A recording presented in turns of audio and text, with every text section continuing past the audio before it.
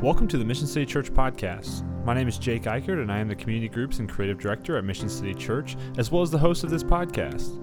Each week, you can find full-length sermons, 5-minute sermon breakdowns, and inspiring conversations with guests about discipleship, current events, local outreach, and more. Our mission as a church is to make Jesus known, and we pray that this podcast does just that for you. If it does, please subscribe and share. But for now, please enjoy this episode of the Mission City Church podcast. Well, good morning. It's good to be back with you. Good to be back together. As Megan said, we're starting a new series. It's titled "In the Image." There's a big debate in my household about whether or not we should leave the hands in this image or not. So if you have an opinion on that, if you are weirded out by those hands just kind of being there, feel free to let me know afterward. We can take a poll of whether I was right or Sarah was right. It doesn't matter. It's not a competition or anything, but. Anyway, so if this graphic doesn't give it away, the series is going to be talking about how we are made in the image of God. Now, there's going to be some opportunities here early on in the message for some question and response. So I know that makes some people a little uncomfortable. I'm just trying to prep you for that. I would really appreciate any feedback that you would be giving during those questions. So I'll get us started out with just kind of a warm-up here. When you think of the gospel, what is the first, if you were going to share the gospel or you're considering, just what's the good news?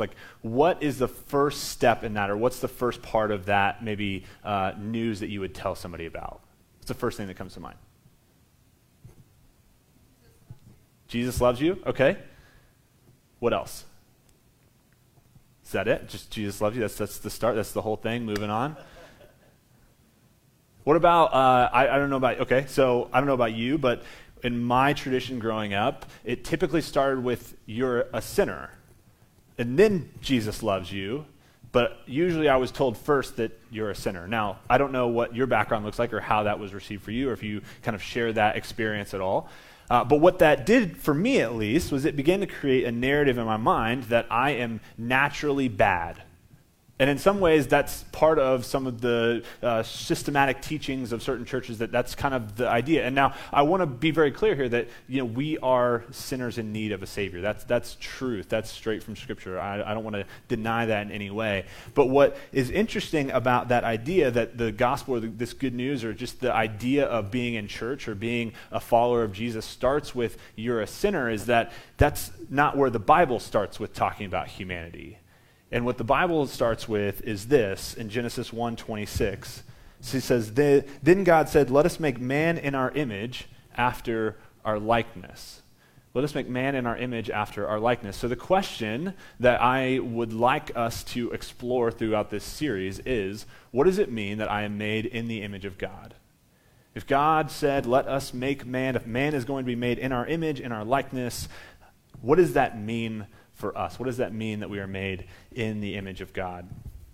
And so that's what we're going to be doing for the next 3 weeks. And this week we're specifically starting with, what's an image? What does that even mean? Because when we think of image, we think of pictures, right? Or we think of, even if you're maybe more artistic, you might be like, no, an image can be anything. Image can be sculptures, and I'm not artistic at all, so my list is going to run out pretty quickly here. Paintings, photographs, that's it. Okay, moving on. So what is an image when we look at what the Bible talks about being an image? And so that's kind of what we're unpacking today. And I want to make this point first, is that images are made with care for a purpose. Images are made with care for a purpose. And this isn't just biblical. This is what we see in society today, right? So some famous images, some famous sculptures, some famous things that are made with care for a purpose. Number one is this picture here. You want to shout out what that is? Everybody know? We're on the same page? Statue of Liberty, right. What's the first thing that comes to mind when you see the Statue of Liberty? Freedom. Yes, that's what came to mind for me as well. Anybody have something different? You just want to be bold and... Immigration. What? New York, yeah, absolutely.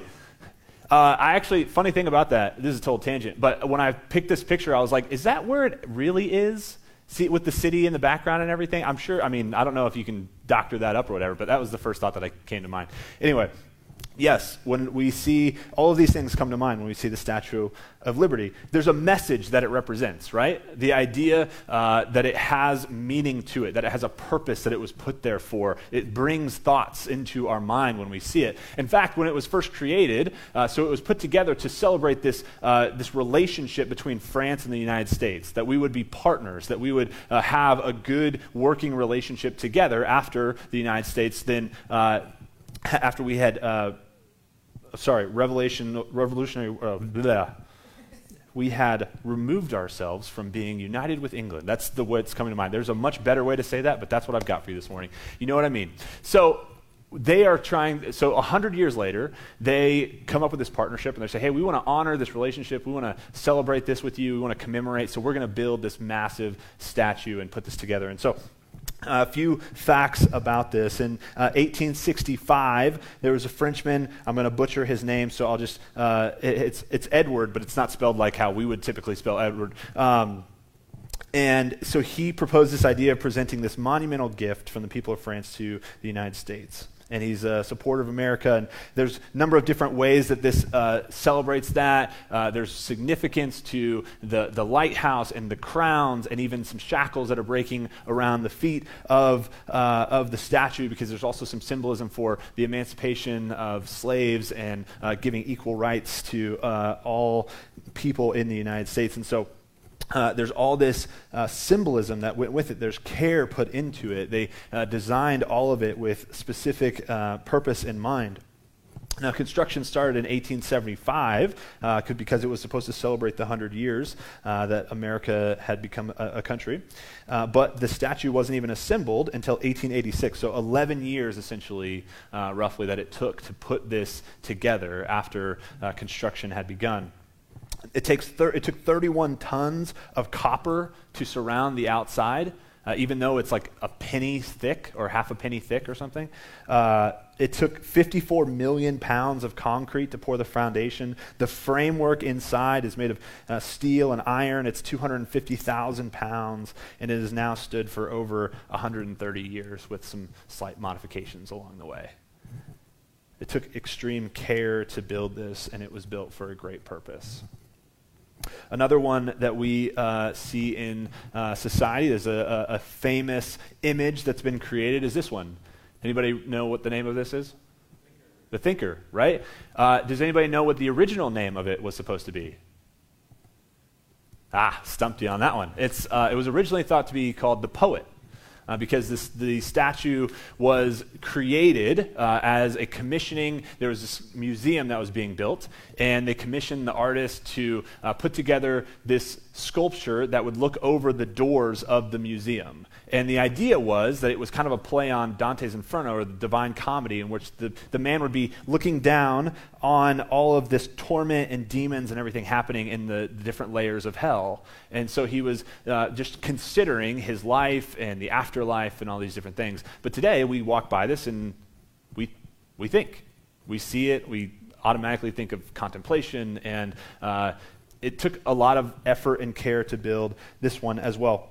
It says that, so found out through the Encyclopedia Britannica that it took roughly 4 years. Even though the original statue was only 2 feet tall, it took roughly 4 years from the time the project was commissioned to completion. And that was just part of what the ultimate design was intended to be. One more here I want to show you. This is a picture out of the creation of Adam. And this is a painting that was initially designed, or initially commissioned to be about 12 apostles that were holding up in the chapel, or the roof of the building. And yet the painter had a different thing in mind. It took 16 days to complete. It's over 500 square meters long with over 300 figures, and the entire ceiling took 4 years to paint. And the whole idea is to share the creation story. It's to share different stories of the Bible and through images along this entire ceiling. Now, all of these are shown to you because they bring thoughts and ideas. We know purpose and care were put into them. And this is the two main things that came to my mind as I thought through, what do these pictures mean? Number one is that these images took extreme care and had incredible purpose.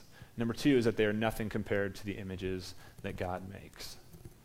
Now I want you to consider that for a second, because I wonder how often we have looked at beautiful works of art, beautiful sculptures, paintings, whatever it may be, and admired it.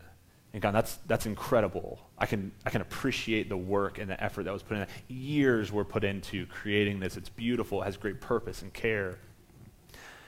But when we look in the mirror, we have different thoughts.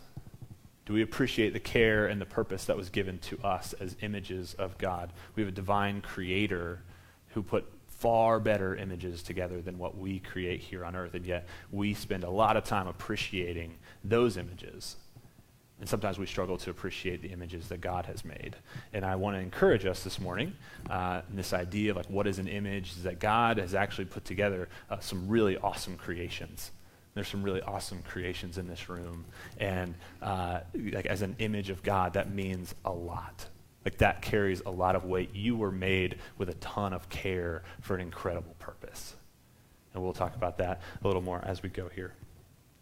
I want to transition a little bit to talk about what the Bible talks about when we, with God creating us with care. Psalm 139 says that we are fearfully and wonderfully made, that he has a process of creating us. He compares it to knitting. And like if you've ever knitted something, I have not, but I've seen someone knit, and it looks like a very intricate and time-consuming process, and it needs detailed work to complete and takes incredible care. Psalm 8, 4-8 says this. It says, "What is a man that you are mindful of him, and the son of man that you care for him? Yet you have made him a little lower than the heavenly beings, and crowned him with glory and honor. You have given him dominion over the works of your hands. You have put all things under his feet, all sheep and oxen, and also the beasts of the field, the birds of the heavens and the fish of the sea, whatever passes along the paths of the sea." So we are God's masterpieces, and he has placed all of this under our rule and reign and dominion. He's created some amazing things here on earth that outside of just humanity, we read in the creation narrative prior to him creating humans about all the things that he did and created, and the beasts and the birds and everything that it mentions here, and yet he has given it over to us in order to manage and make the best of. That's an incredible purpose. If you think about maybe the greatest thing that you've ever created, again, I'm no artist or anything, so there's not a whole lot that falls under that category for me, but let me just run through a list of things you can consider for yourself, maybe what the greatest thing you've ever created, whether it be a work of art, maybe you've built a house or a home, maybe there's a business that you've created, like your greatest achievement, maybe it's just your family, your kids, whatever it may be. What is the greatest achievement or thing that you have built in your life? And now think about handing it over to someone else to manage and take care of. It takes incredible responsibility, trust to be able to do something like that. I can't imagine turning over my family to someone else to manage and take care of. And yet God sees his people and the works of his hands, and he turns over his creation to us as his image bearers to represent him in this world. I mentioned earlier that, at least for me, grew up hearing, the gospel starts with you are a sinner. And I heard this on a podcast that I thought was really interesting, like get saved and behaved. Anybody ever heard that before? This is a nice little snappy, saved and behaved, That's the way to life. It's not. But this is the idea that in some traditions we grew up with. Get saved and behaved, hopefully he lets you into heaven at the end. You have sinned, you need a savior. But I would encourage us that the story of humanity starts with you were made in the image of God, and that creates incredible care and a divine purpose for you to live your life with. Now, we know this is what God says about his creation, but what does it say about him that he would create us? And this is the second point that I have for us today, is that images say something about their creator. Images say something about their creator. I'm curious, has anybody in here ever read the book, The Portrait of Dorian Gray? Yes. Okay, great. I was hoping somebody would have. Sorry to call you out like that. I shouldn't have pointed. But no, it's an amazing book. It parallels in this fictional telling kind of the story of being made in the image of something. There's this man who he's a young man in England, and he has a painting done of him, and he's supposed to be like the most beautiful young man in all of wherever they are. And essentially, he is convinced by this older gentleman that beauty and youth, just combining those, beauty and youth are the most important things in life. And he wishes that this image of him, this portrait that's been created, would age and he would not. Essentially, that he would hang on to his beauty and youth forever, and that the portrait instead would begin to age. Now, as the story unfolds, we see that he begins to, as he sins, his life goes in different directions, he does some evil, wicked things, the portrait begins to change. It begins to look like, instead of this smile, this beautiful, this glowing kind of face that he has, his lips begin to curl down, it begins to frown, you see him start to kind of shift in his appearance in the photo, and he realizes that he may not be getting ugly or aging on the outside as he's trying to preserve this beauty and youth that he has, but the portrait is a picture of his soul that is decaying and growing it's dying, essentially. And there's this quote in the beginning of the book by the person who paints the picture. He's having a conversation with someone, and they're talking about how great this picture is and how wonderful a job he did painting it and how he should display it somewhere. And he says this. He refuses to do that because he says, every portrait that is painted with feeling is a portrait of the artist, not of the sitter or the person that they're painting.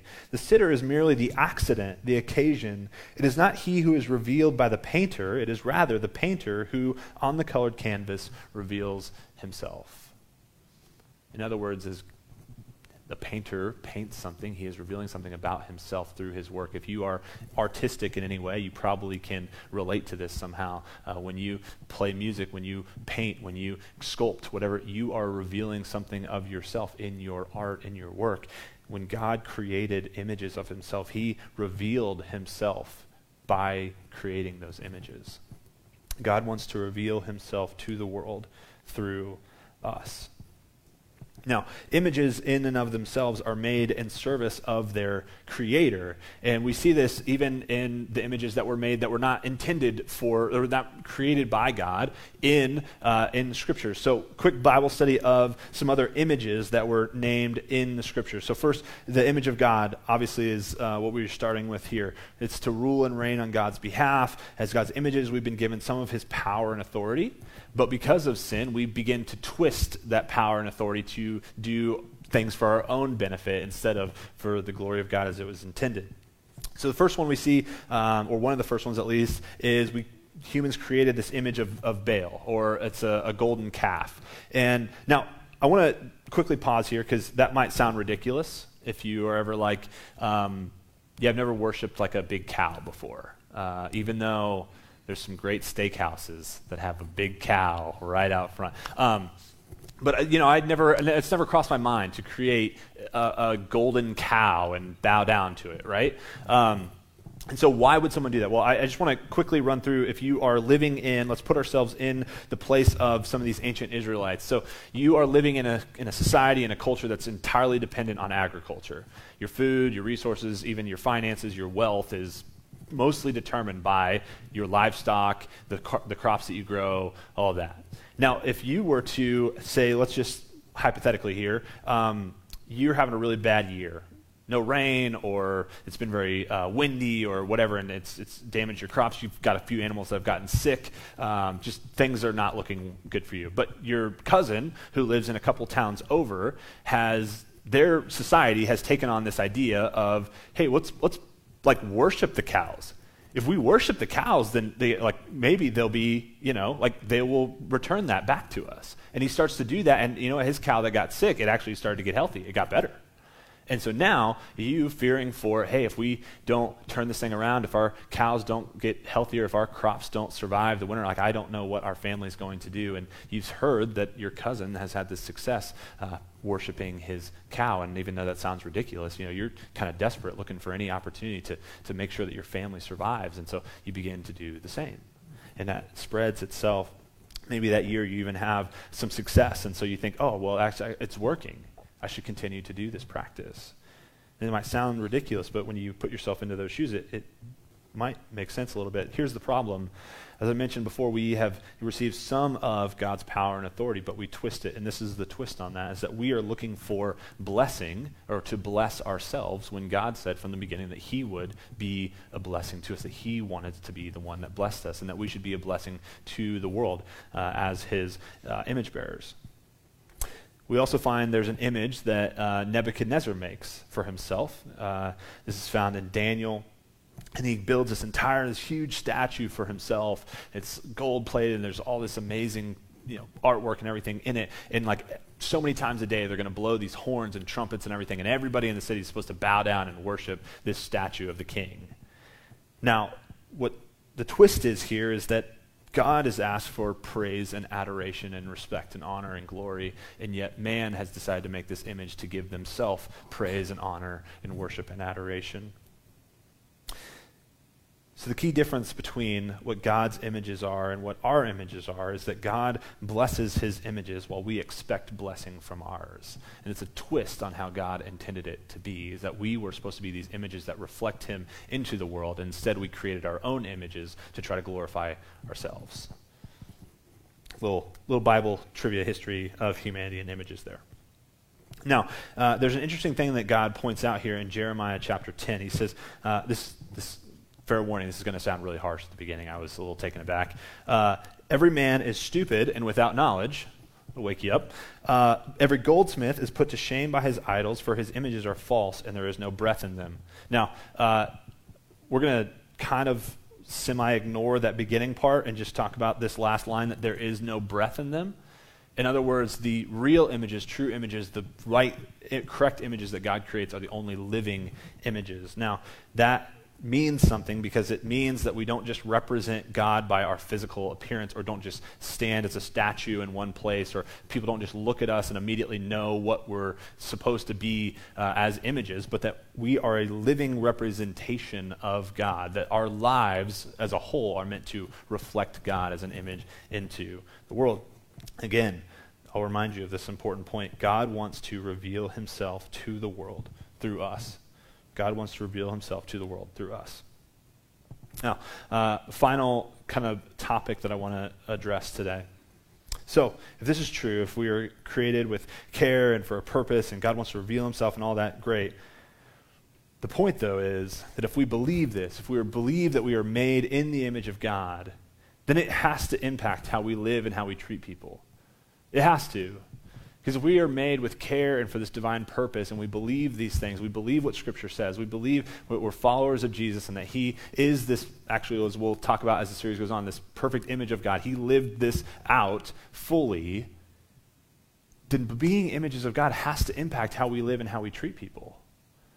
Because the way we live needs to reflect God's image into the world, and the way we treat people needs to be how God would treat people if we are these images.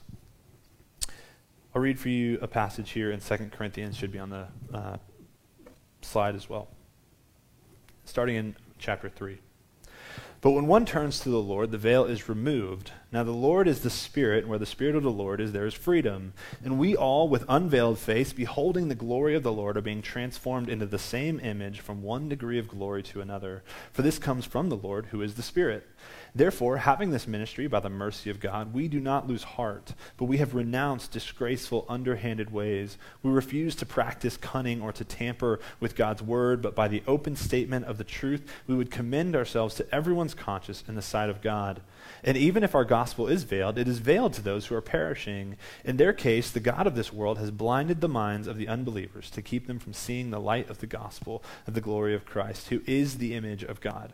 For what we proclaim is not ourselves, but Jesus Christ as Lord, with ourselves as your servants for Jesus' sake. For God, who said, "Let light shine out of darkness," has shone in our hearts to give the light of the knowledge of the glory of God in the face of Jesus Christ. So based off this passage and the idea of being made in the image of God, how should we live? We should renounce disgraceful, underhanded ways, refuse to practice deceit or the changing of God's word, and live in a way that reveals God to the world. This is our gospel. This is our good news, to be these living images. We are lights in the darkness of the world. Next week, we'll talk more about what that looks like, by the way. Now, how should we treat people? We should treat them like Jesus did. If he is this image and we are being transformed from one degree to another to be like him, then we should be striving to treat people like he did. And we'll talk about that in week 3. I want to give a conclusion, kind of wrap this up, and I'll invite the band to come up as we spend the last few minutes here. So, all of this could be overwhelming. I understand we've kind of done a lot of scripture, jumping around to different places, images. I get it. So quickly recap kind of where we've been so far. Images are made with care and for a purpose, and you as God's images have been made with the most care and for the greatest purpose. Images say something about their creator, and we were created to reveal God to the world. And this truth has to impact how we live and how we treat people, namely that we do it like Jesus did.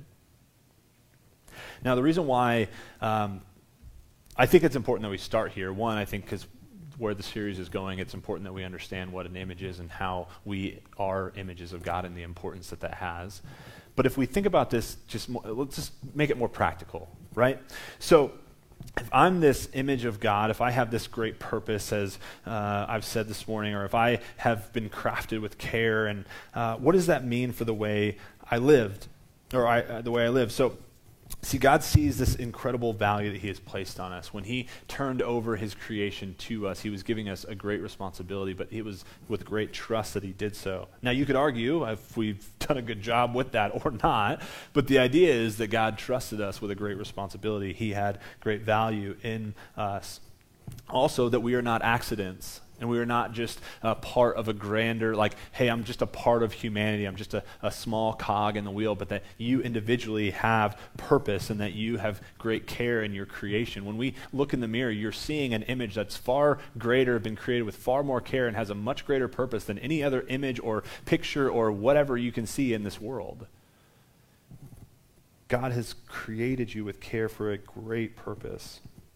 But that doesn't just stop there, and it doesn't just mean that when we share the good news or when we come to church or when we're doing church activities, that's when we're kind of being this image bearer. That's not the case. See, what reality is that God handed us his creation to care for and bring the best out of this world. And so it's not just church activities, but when you go to your job, whatever you do, whether you are serving, whether you are... my mind's just going blank now. I'm sorry. I'll just read my notes. That's probably the best way to do it. But when you step into your office, you're not just clocking in to make money, but you're part of a bigger design for the flourishing of humanity. Being made in the image of God to rule and reign means you don't just teach or serve or plan or lead or send emails, but whatever you do at your job, you do those things ultimately to the better end of creating the greatest place for human flourishing here on planet Earth. That's the divine great purpose that you have, and you were made specifically with great care for your personality and the ways that God has given you gifts and talents and abilities.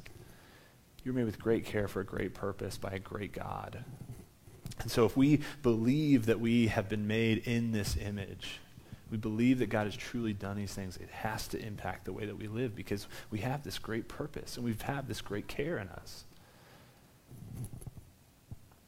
And as we kind of end our time, I just invite you to come back the next couple of weeks to find out more about what that purpose and what that responsibility looks like. So I'm going to pray for us, and we'll talk about how we can respond to this message specifically. So God, thank you so much for the opportunity to share this. I do pray as we walk through this series together and just the idea of being made in your image that we would see ourselves in a different light.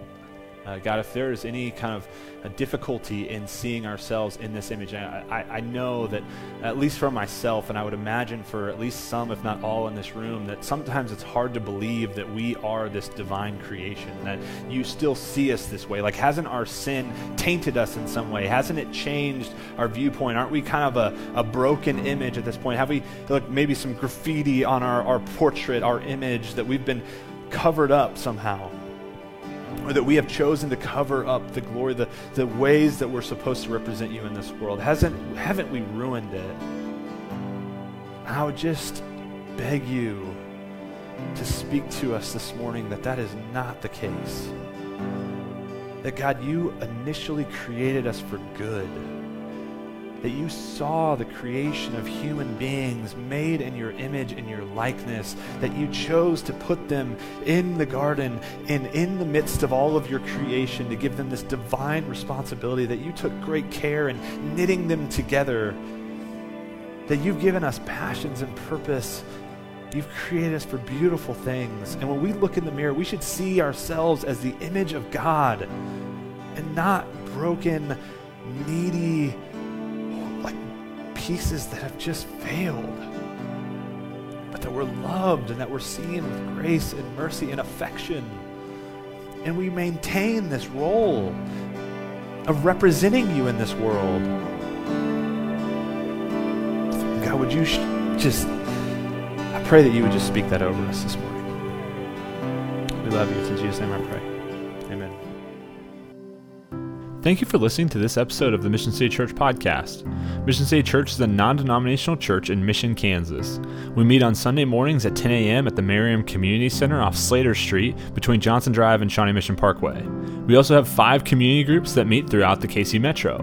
If you live in the Kansas City area and would like more information, please visit our website at missioncitykc.com or send me an email at jake@missioncitykc.com.